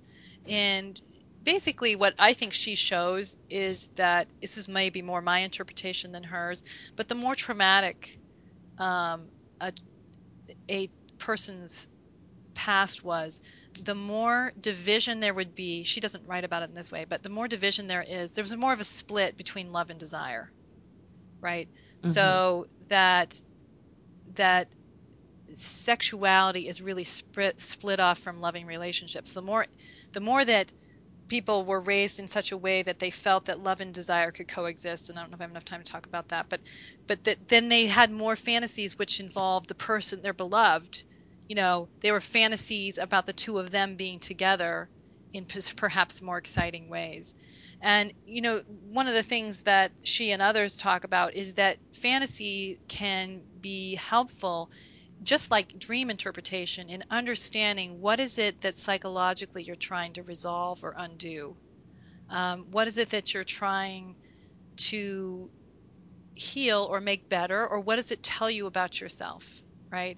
And that it can tell you about some of your deepest wounds. And one theorist, I'm sorry, I can't remember anybody's name right now. It'll come to me in a minute. Actually, I think you're doing great with remembering names. Okay, somebody who lives East Coast, but she talks about, that fantasy and sexual fantasy is really about trying to avenge these wrongdoings. Like it's a way of trying to get on top of it and conquer it. Because even the person who, in her way of thinking, the person who has the rape fantasy, in the fantasy itself, she actually feels powerful, and that she can feel like she's attracting this person, and that oftentimes the way that the meaning is actually playing out in the fantasy, they're holding more power in the fantasy than maybe first meets, the initial read of it. And, like I worked with one person who, in her family growing up, she felt a lot of pressure to be high achieving and to manage the vulnerability in her parents through high levels of achievement and non-expression of vulnerability. And so, she has struggled with sexuality. And the thing is, and she shut down any fantasy or anything like that because she felt like it was disloyal. And I asked her to think about, what kinds of ideas do turn you on, what kind of things would make you feel desire. And I may have talked about this in the initial podcast with you, but she basically felt embarrassed that the kind of fantasies that turned her on was that she was a waitress, which is very, very different from her actual occupation in terms of socioeconomic level. She's a waitress, and that all of these men were desiring her and, knocking over tables to get to her. And, Mm. but the thing is, it really fit with her history, because first of all, she was in not successful in the way that her family had put pressure on her, and yet she was highly desirable. And she was so desirable that these people are willing to kind of go against convention and their own inhibitions to have her or to be with her. And this is really eroticized for her, and she felt ashamed of it, like, why do I want multiple men to be attacking me in a restaurant? Right. Right. So, but it's really a way of sort of undoing this message that she got around her desirability and her lovability. So I think And there's a lot of letting go of the yes, shame that we have these thoughts, that our thoughts. And I think one thing I tell people a lot of times is remember that your thoughts don't define you. You're right, not your thoughts. We have right, all kinds of crazy thoughts all the time. And I think this is also what's hard sometimes for a spouse to hear. Like, well, yes, what turns you right, on? If that turns you on, then how can I ever turn you on? Or right, um, right, I don't know what you can exactly. say to that. Yeah, well, and that's, I would say, why it can be that it gets so much of it gets inhibited is because it's not that we can't communicate, as people often say, and we have a communication problem. It's really that people have a hard time tolerating the message. It's really that I don't really want to know you because it's stressing me out. And I don't know if I can be what you say you want. And so it's And really this all about gets kind of couched into righteousness within Mormon couples. I think that it can be solved that way, right? Quote you're not unquote solved. righteous enough for me, or that this is not the type of marriage I want to be in if you're going to have these types of thoughts. And I Right. think that's when we really run into some problems as far as how Mormonism applies to all this. Well, what I would say is that someone abusing their Mormon faith in that moment, because what they're doing is they're making a claim on righteousness, that they really have no business. That do they really know how God feels about that? And they're just using it as a way to basically put themselves back together and reduce their anxiety, is by shaming the genuine expression of someone about, this is for some reason what is turning me on at this point. Um, so But this very easily, especially for men, gets tied into pornography and mhm, why would you want to look at something like that? I mean, it just very much starts down that path of I'm with somebody who is unrighteous and they have a problem. And Well, and they may be with someone who's unrighteous, and there may be a problem, but I think the question is how much are people using that as a way to get themselves above the other person so they feel less hurt? And how much is it about really trying to understand the problem, to right. understand what's happening and why it's happening, and can they calm themselves enough to really know it? Can I just jump in and do a quick monologue?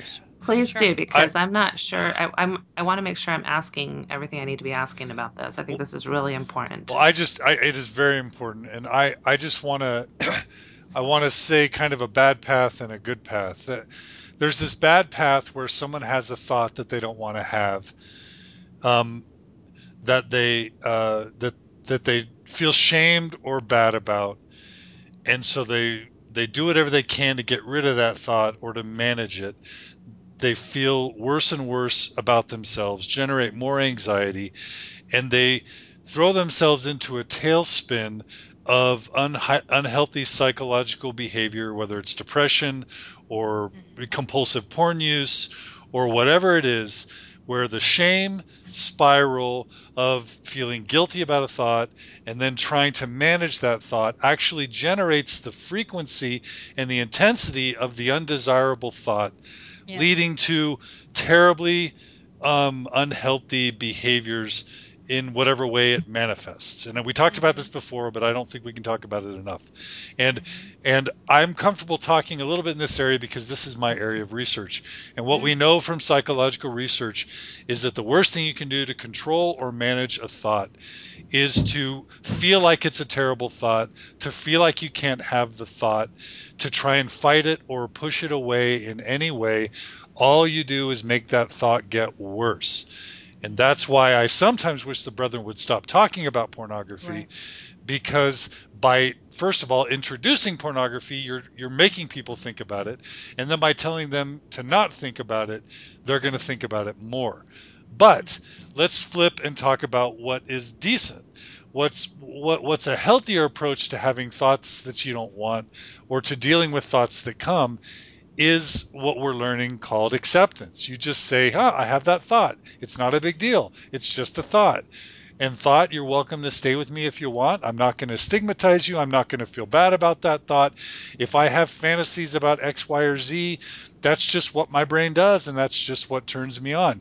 Thoughts aren't real. They're not necessarily powerful unless we empower them. They're not something that I need to repent for.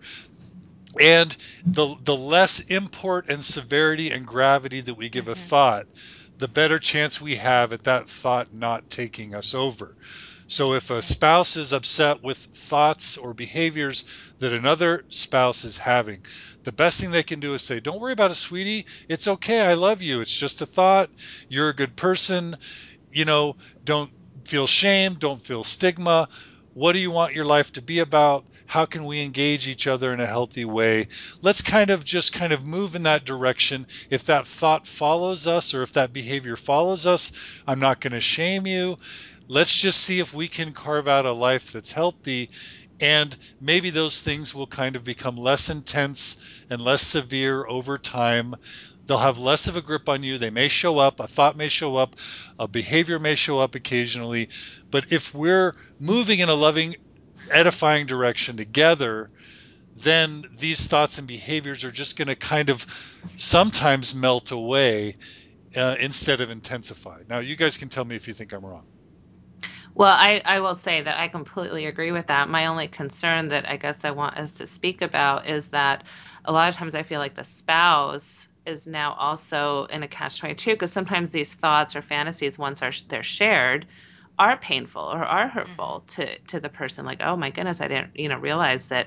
Again, we have this fantasy that we should only think of each other, that I should be your whole world, that Hmm. our sexuality should only be about you and I. And so we have these kind of messages that we've been brought up with and that are very much part of our Mormonism as well.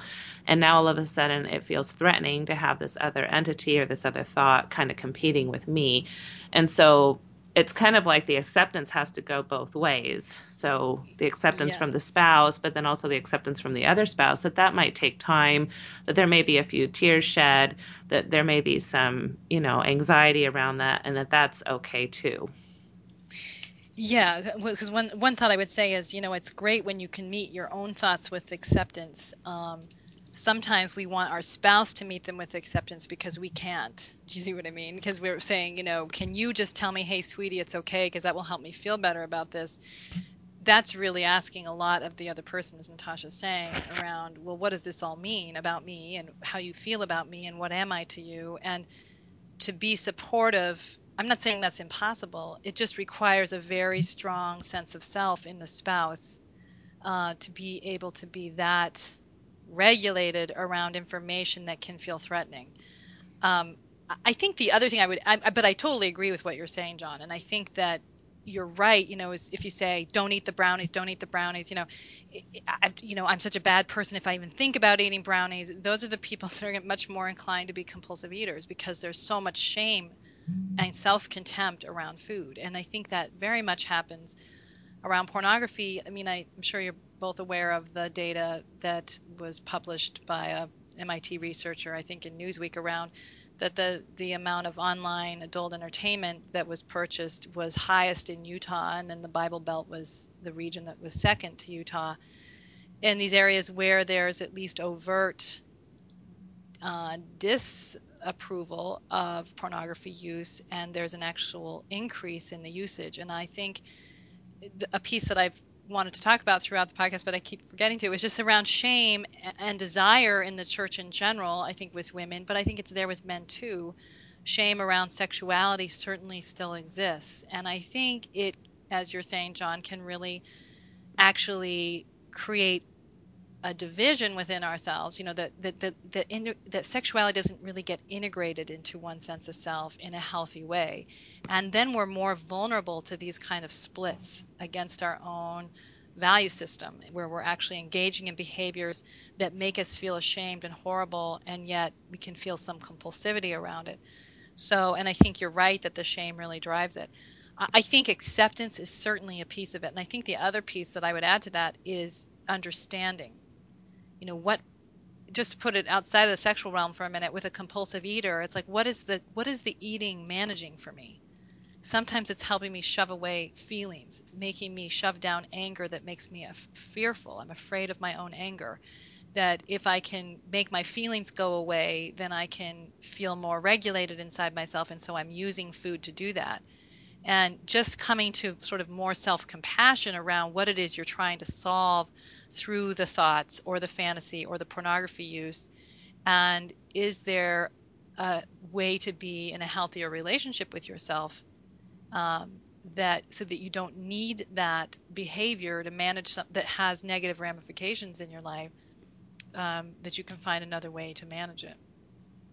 Yeah, so you're talking about education, and one thing that I'd like to bring into this as well is these kind of religious concepts of the natural man and desire, and that we're going to want things that we shouldn't want. So how does that all tie into this? From these are messages that I hear at church almost on a weekly basis. Right. So, well, I would say that that's all. I agree with all that. I think that natural man and natural woman, so to speak, is that we can be pretty self-centered people that are willing to use other people to feel okay about ourselves in many, many, many ways, including, I want you to be happy is what we often say. Women often say that. I'm just a pleaser. I want everyone to be happy. But the real text is, I want everyone to be happy with me. Like, it's really about, I need everybody else to feel good about me so I can feel good about me. Uh, That's a part of our, what I would call perhaps natural, but it's not loving behavior. And so I agree that there is a part of us that will move towards self-service at our own expense and others' expense. And I think that is a part of us that we want to challenge and grow out of. But I don't think for a minute, and I don't think in our theology it's there either, that sexuality is anti-spiritual. And I think, as I talked about in the podcast with you, I really believe our theology embraces the body, embraces our passion and our sexuality as fundamental to our spiritual development. And I fully agree with that. So again, I would say we can use our sexuality in destructive ways, and we can use it in very uh, loving and growth promoting ways. And it's natural man's not about sexuality. Natural man is around self protection, fear, and self service. I think that's the best reframe I've ever heard Yeah, that's about outstanding. That's outstanding. the natural man and the desires, because I think so much, and this is not even Mormon. I think when you say desire, there's an automatic almost either food or sex involvement in that. And Right. so I think that that is such a powerful reframe for people to look at that differently, that we do have natural desires as far as sexuality or eating or whatever it is, and those are not inherently bad, but what is maybe something we can work on is how we couch that in the sense of self versus others. So Hmm. sex good, selfishness bad. Right, Yeah. exactly. And I'll Yeah. say one more thing just on that line. I think desire is given such short shrift in the church. We're so anxious about desire, and our whole discourse is around what we should be. And I think should drives this shame, as you talk about, John, and anxiety and depression and feelings of being insufficient. Where desire is, in my opinion, what is self-development in action. It's really through desiring that it's our creativity and our development and our sort of becoming that happens through desire. And I think, you know, I think we're so afraid of desire because we're afraid if we ask what we really want, that what all we're going to want is to have sex all day and to eat, chocolate and sit on the couch, Bonbons. rather than, do I really desire to become a better, more whole person? Do I desire to become a more loving human being? If you don't really want it, you're not going to become it anyway. And I don't care how many people tell you you should be that. It's really about what you want. And I think focusing on what we want helps us to become more whole people and not so reactive and fear based, but more loving and agentic. So I think desire is not only not bad, I think it's a very, very good thing. Amen. Well, John, what are you thinking? I'm thinking this is really good stuff. I agree. It was a lot of fun talking to you guys. I'm pretty much probably coming to an end to my questions. Is there anything else, John, that you feel you want to address or? Well, I want to come back to talk about it just for a second. And I I think we've covered so many good things, and I have this faith, and it's not going to work for everybody, but I just have this faith through experience that so much so many hard things come from people not having the conversation. And it's hard to have the conversation. It's awkward. It's risky. You may not be loved. You may be rejected. It may Right. be catastrophic. But I just want to lay this idea out. And that's that when you choose the path to not talk about something, Mhm. what you do often is you choose this path of being a split person, of doing things in private, of feeling more shame, of feeling more guilt. That seems to be something that increases the anxiety, increases the sadness, increases the distance. And it Yes. seems like it so often leads to some type of explosion where the Yes. behavior you're engaged in secretly is ultimately discovered, and the other person feels angry and doesn't trust you, or you build up so much resentment and bitterness inside that it explodes later in really healthy ways or drives two people apart. And so what I'm saying is talking about it is Yeah. risky, but it seems like talking not talking about it is riskier. And when I say talk about it, I mean masturbation, your own Yeah. desires, your feelings, your guilt, your shame, your secret, desires, whatever. Anyway, Jennifer. Yes. I absolutely agree with you, John. I do. And I think that right, it's really around self-protection why we go silent, but then often at our own peril and the peril of the relationship.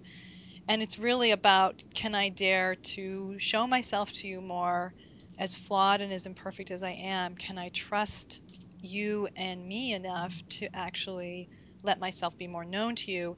And I fully agree. I mean, I guess, I guess I've bought so much into that idea over my lifetime that maybe I've pulled back from it slightly. But I think that my own health and happiness in my own life and in my own relationship, I think is very much based in a willingness to confront things that feel hard and to understand them and to find self acceptance within them. And so I do fully agree with you. I think so often we're afraid that who we are is insufficient, or it won't be loved, or it won't be okay to talk about, and so therefore I'll just put it away. And maybe I'll even be resentful at you, spouse, because you didn't somehow see it and take care of it without me having to name it. But I'm not going to dare to name it, and I think that's very toxic. Yeah, that almost, well, if you really love me, you would know. Or Right, those kind of mind reading skills that we wish our spouses had right. sometimes. And I think too that we mentioned the word selfish, and I think that that's a word that comes with it a lot of religious connotation and even some shame. I My experience working with people is that nobody wakes up in the morning saying, "Hey, I want to be selfish today." We do act in selfish ways, but I don't think maliciously or intentionally. And I think it really does go back to having just unhealthy coping mechanisms or having Hmm. anxiety that we don't know how to necessarily deal with. So I just want to throw that out there because I don't Yeah, want people. I'm sure a lot of people are going to listen to this, including me, going, "Oh, that's something I could work on," or "That's something," right. But I want it to be more positive in that way, like that's something I can work on versus, "Oh my gosh, I'm such a Yeah, bad person. I can't believe I've been sure. doing this," or Well, right. Because what I would say is there's nothing pathological about all this. What I would say is it's very, very normal. If right, 99% of the population is holding back from letting themselves be more known, can't really say it's pathological. I'd say it's pretty normal. But right. I think if we really want to continue to develop ourselves and our relationships, authenticity certainly is the mechanism. And the fabulous part about it, going back to a very Mormon thing, is there's no end to this. There's that eternal progression that wherever we're at on the level of authenticity, there's always more that can be broached and explored. And that's kind of exciting, I hope, to Yes, people. absolutely. You know what Yeah. else? What? What? Sex is awesome. So fantastic sex awaits you. What's the downside? What is the downside? It is Okay, awesome. so on that thought, not to be a complete Debbie Downer here, but one thing I was going to talk about earlier, and maybe this is the wrong place to put this, but there's quite a bit of new maybe thought or psychological research going into the fact that there may, just like there's, when we talk about sexual orientation, that there's heterosexuality and homosexuality, there's some movement towards the orientation of asexuality. So in other words, people who really do not want to be sexual or have a need for sexuality in their life. And if you're listening, I don't know what your thoughts are about this, but I could imagine somebody listening to this going, "Well, I have to be sexual and there's nothing in me that wants to be sexual," feeling a lot of shame. Hmm. Any Well, thoughts? yeah, I only have one thought on that, and that is that I guess I would need to be convinced on the asexuality piece on one front, which is like, I guess I just really think of us as just inherently sexual beings. It's sort of like saying, I'm just not an eater. I don't really eat. I guess I just sort of see it as sort of inherent to being human is on some level being a sexual being. That Right. um, I guess I'm willing to be convinced. But the other thing I would say is nobody has to be sexual. I would say, you can fully say in your marriage, look, I'm never going to be that for you. And I just want people to be more straight about it. I think what I see is that people often are saying, well, I want to want, I'm just working on it, and they're working on it for 30 years and there's really no actual progress. In reality, they really don't want to be known in this way or explore this part of themselves. And their guilt or their shame or whatever is kind of making them suggest to their spouse, I'm trying, when in reality, they're not really genuinely saying, I'm really uncomfortable and I don't even know this part of myself, but here I am. I'm willing to really explore this with you.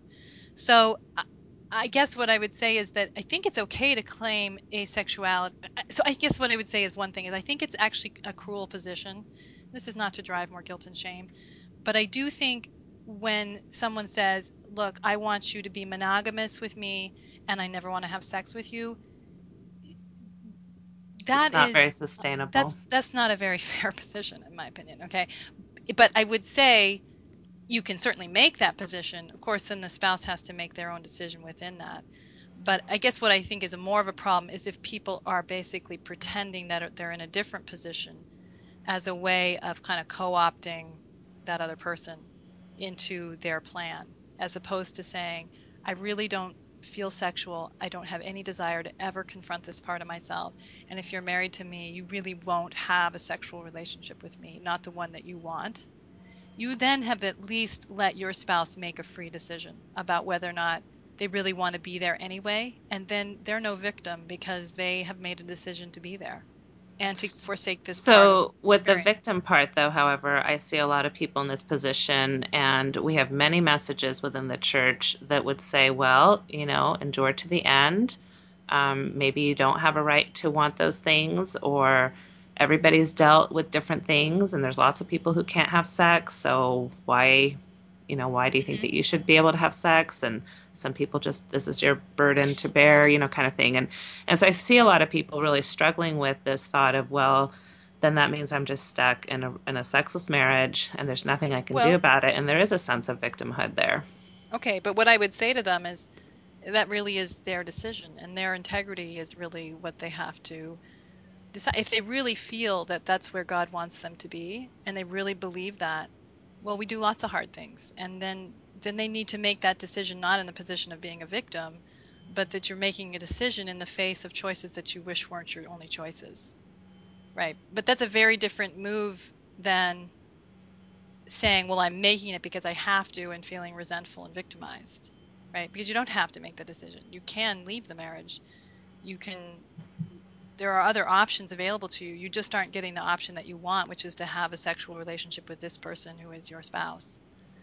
So if you don't believe that, or you don't think that, God would ask you to be in a marriage that is so devoid of passion and sexuality, and you feel that you can give yourself permission to choose something else with integrity, I would say then that's a legitimate choice also, to say I can't choose a marriage where there will be no sex and choose it happily, and therefore, I need to make a different decision. If you can't confront this part of yourself or engage this part of our relationship, I don't know that I can be here. And I guess I would say I'm not here to say which is the right decision for someone, but I would say I think both are legitimate choices to be explored. I think that's the important part, is the allowing for the legitimacy of either choice, that Yes. either choice can be explored, and that either choice could be a healthy choice or Right. a non-healthy choice. Right, because I think we sometimes confuse coddling people's anxieties with love. And I'm going to sort of say I'm the asexuality piece. I'm going to put that question aside for a minute and say, if someone's saying I'm not going to, I can't have sex with you because I feel too much anxiety, that that oftentimes men in the church feel like if I'm really a loving person, then I will put these desires aside, and I will take care of her, and I will be the good husband, and I will manage her vulnerabilities at my own expense. And I think marriage is always has sacrifice in it, meaning good marriages sacrifice, and good families sacrifice is fundamental.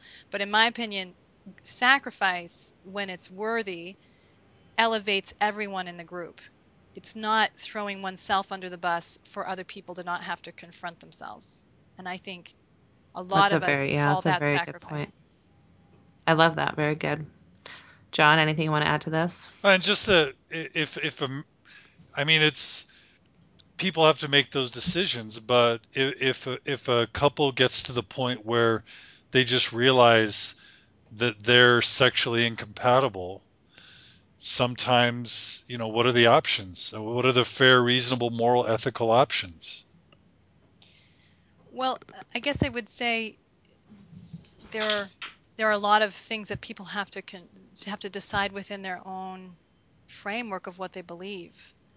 This Um, is not a one answer fits all by any means. yeah, it's just sort of how much, like I'm working with one couple where he said, if this can't be changed, I really don't think that I can stay. I know I'm devoted to my child. I will be here for him, but I may consider either an open marriage if my spouse can tolerate it, or I will leave the marriage but still live close by so I can be an involved parent. But I know that I can't choose to go on like this if something doesn't shift. Have you known couples that have made a open marriage work for even a certain part of time, certain period of time? I have a couple that did that mainly because he was a homosexual, and they both ended up having a lover on the side and still raise their children, and they're doing that to this day. Hmm. Mm. And they're Mormon. Mm. Wow, that's impressive. I don't know if I have Impressive. well, no, honestly, it is impressive. I genuinely mean that because I feel like it's a way of saying we have a difference that we don't know how to reconcile, and yet we really want to give the children a stable home life because the Yeah. kids are often the ones who really suffer when the parents split. And so, I mean, I don't know any details of that situation, but honestly, it does sound like an impressive management of I that. am very impressed with them. They are very, Yeah, very, very wonderful to each other and have really explored so many options. And yeah, they're very devoted to their children. And the Mormon construct does not offer any viable options for them. right. I guess what I would say is that I think life is just full of hard choices sometimes, and Yeah. that's really the hard work of life is making those hard choices. And sometimes they're just not the choices we want, but part of our development is in choosing. So, and then what we often do is we choose, but then we want to make other people responsible for it so we can resent them when we're not sure that we made the right choice. I think that's more typical than actually um, freely choosing hard things. Hmm. Very interesting. That is a whole nother podcast, isn't it? Okay, but can I come back to sex can be fabulous? Is it okay? Oh, Yes, let's sure. let's end on that note, please. That's why I didn't want to be a Debbie Downer. I think that for the most part, I think that sex absolutely can and should be fabulous, and we should embrace this aspect that we've been given. And let's end Jennifer, take it away. let's end by each of you telling us in 1 minute Testimony. each a couple that you saw, how terrible it was, and what they got to through exploring these methods. So, Natasha, you go first, then Jennifer, so that we can end with Jennifer because she's our star.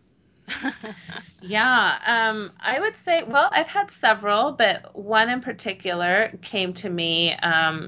She's like the Relief Society president, young couple, and loves having children. And definitely there was a time when we did the timeline, the sexual timeline, the problem started when she started having children. And I think there was some discomfort with the role of mother and lover, and there was all of that. And to the point that she was sharing with me some things that she found it hard to share with her husband. So in other words, I'm no longer attracted to you, or something has shifted. I love you, but so she was having a very hard time knowing how to share those things with him, and those can be very difficult things to share with a spouse. um, so we challenged, of course, her thought process about sexuality. We explored her education and past history with sexuality, and kind of just couched some realistic expectations. And then in the meantime, I do a lot of work kind of coming up with temporary solutions. So in other words, I don't want you to feel like you have to have sex for him. That's not going to work. So, but at the same time, it's not sustainable in a marriage to just expect him to not have sex at all either. So, what are some creative ways that we can do this? They found several. They definitely incorporated masturbation, both outside of their, in proximity and within their proximity. We definitely talked a lot about the lovey quickie and what that entails. So, in other words, if you are going to let him inside of you, can you do that? Can you offer that as a gift and find pleasure in the holding him and caressing him and, telling him nice things about him versus the I'm really grumpy, I'm doing this right now for you. So basically, we really tried to put things in her control as to what she was willing to offer, but whatever she was going to offer, she was going to do so in a healthy and positive and edifying way for him. So that worked out really well for them. And as they kind of went through that temporary thing, I put no pressure for her to orgasm, no pressure for her to want sex. But in the process, we were exploring her sexuality. Her relationship with her mother came up a lot as far as how she felt her mother viewed her own sexuality. Her thoughts of becoming a woman, she very much still saw herself as a girl. And when I asked her to explore what she thought woman meant, she came up with a lot of negative perceptions about being old and matronly. And so, so we did a lot of exploration, and slowly and surely, her sexuality kind of started blooming again and in a very more mature and different way. And off they went, and I don't see them anymore. So Mhm. I'm hoping things continue to And go they well. rode off into the sexual sunset. That's right. That's All right. right. All Great. right. Bring us home. Um, Bring us home, Jennifer. okay, I'm just trying to think which one to tell you about. I think well, I'll just, and then I want to preserve confidentiality too. So just a couple I was working with where it was really had become a sexless marriage and a lot of resentment between the two of them. And I would say, she had really shut sexuality down as both a punishment to him for the anger she had at him, as well as this chronic sense that she'd always had, and there was plenty of evidence for it in her life, that women were there to service men, and that, you know, basically she had sort of become what I would call anti-dependent because dependency had screwed her over so much in her life with her family of origin and then in the dating relationships that she had chosen sort of out of that history. And so in the relationship with him, she was very self-sufficient and very walled off and in some ways uncomfortable, but in other ways very comfortable with that. The first thing I did was really work on the marriage itself, not the sexuality, because there was so much problematic that was happening between them, and she had some good reasons for feeling resentful. And he, I would say they both got more able to regulate themselves and their feelings and to not try and control one another or wall off from each other as a way of managing those feelings, and were more able to calm themselves and to be more present with each other and more real and to start having more challenging conversations and to not have one or the other person flee. um, and really what happened is their friendship really start has blossomed. It's quite satisfying to see it actually from where they started. um, the other thing is that then they started working on their sexual relationship and their intimate relationship, and for her, she could receive touch without feeling too anxious, but she couldn't give touch, and she had some trauma in her past as well that would very much triggered. And so this is just one brief example, but I remember her saying to me in an individual session, I cannot touch him because I feel like as soon as I touch him, it's I'm servicing him, that I am basically there for him as an object, but not myself any longer. And so really our work was around, can she, there was so much that she respected about him and loved about him, and yet it never really came through her physical communication because she would quickly go into this other frame of like that she's now lost her sense of self and she's there for him.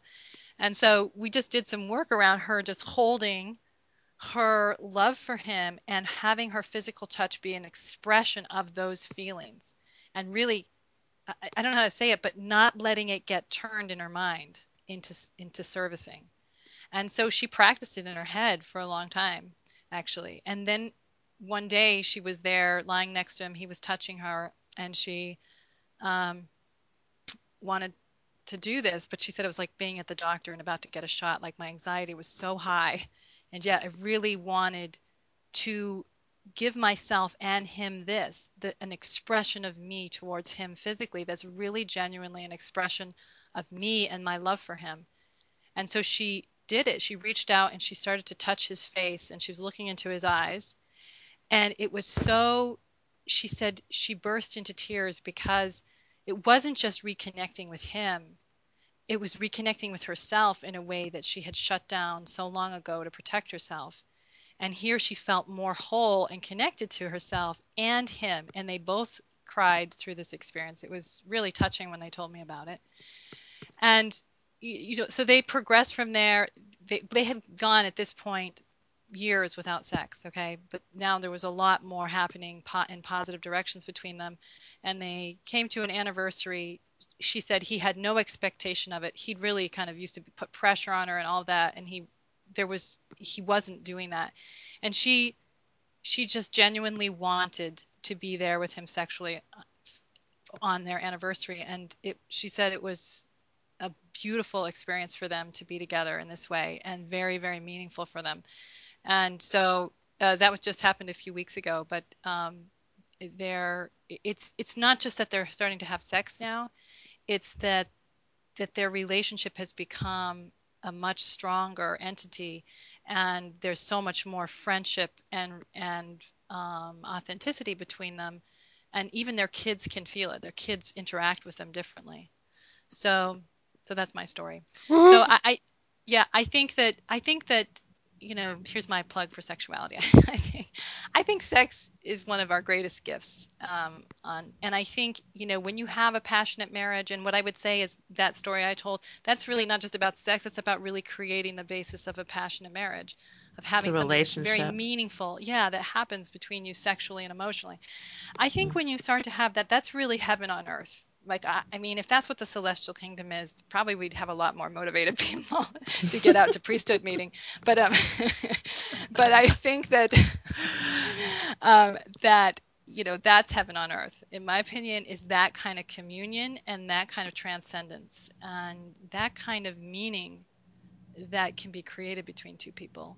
And So connection. Yeah. yeah, so I think it's a Amen. great mechanism, yes, for our growth. So That's wonderful. Sweet. Well, Dr. Fife, you're just wonderful to come and spend this time with us. We have so much respect for you. I would encourage anybody in anywhere near Salt Lake City to attend your what I'm sure are going to be wonderful continuations of these types of thoughts, and maybe you'll have more types of exercises and things that you can give to yes, couples I and to will. women. I think Yeah, you're going to have one evening for women and then a day workshop for couples. And Sep- yes, September that's right. 23rd and 24th. Check out Mormon Stories for a link to the place where you can sign up. Yes. and thanks to the two of you to talk to me about one of my favorite subjects. So And Oh, Natasha, you're fabulous in your own right. Mormon well, therapist. What that's is it? The Mormon therapist? yeah, if you want to go check out my blog, it's The Mormon Therapist. So just Google that and you'll find Dot me. blogspot or not? Yep, .blogspot.com. Okay, all right, all right. And there's right. Dr. Jennifer Fife.blogspot.com. That's right. And John, thanks for joining us as the token male today and letting us tease you. My pleasure. All right, we'll talk to you all Okay. later. Thanks, Okay. ladies. Thanks so much. Okay, Okay. Bye-bye. bye. Thank you for joining us today on Mormon Stories. Music today was provided by the Saber Rattlers. Check them out at saber-rattlers.com. The Mormon Stories logo was generously donated by StudioCase.com. Thanks for listening. Come, come, ye saints, no toil nor labor fear, but with joy wend your way. Though hard to you this journey may appear, grace shall be as your day. 'Tis better far for us to strive our useless cares from us to drive to the sand joy. Your hearts will swell, oh, all is well, all is well.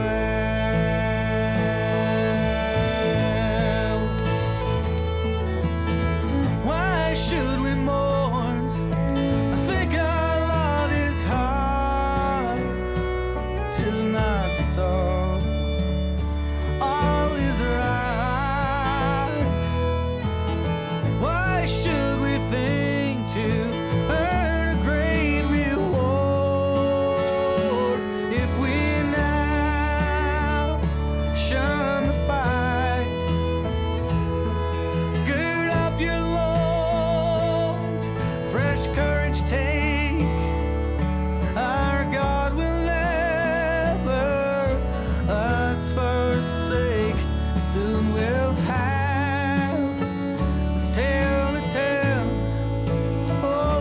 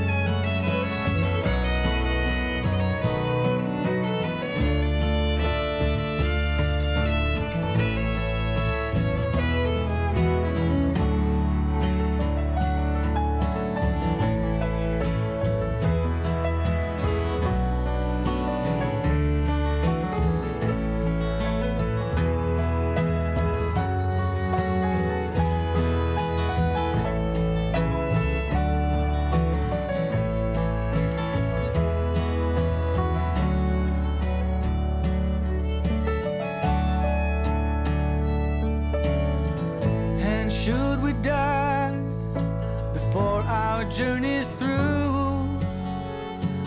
Happy day.